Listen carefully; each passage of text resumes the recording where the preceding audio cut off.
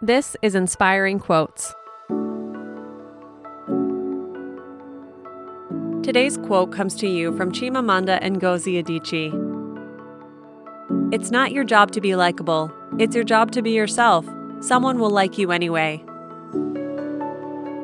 Chimamanda Ngozi Adichie is a Nigerian writer whose work, both fiction, like Half of a Yellow Sun, and nonfiction, like Dear Ijuela or A Feminist Manifesto and 15 Suggestions, tackle social issues such as race, identity, and gender equality.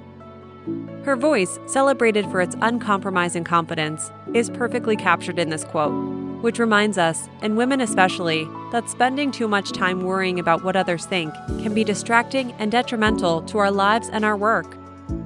Instead, Adichie urged, it's important to embrace exactly who we are. In doing so, we can find and live our whole truth. Have an inspiring day, and we'll see you tomorrow.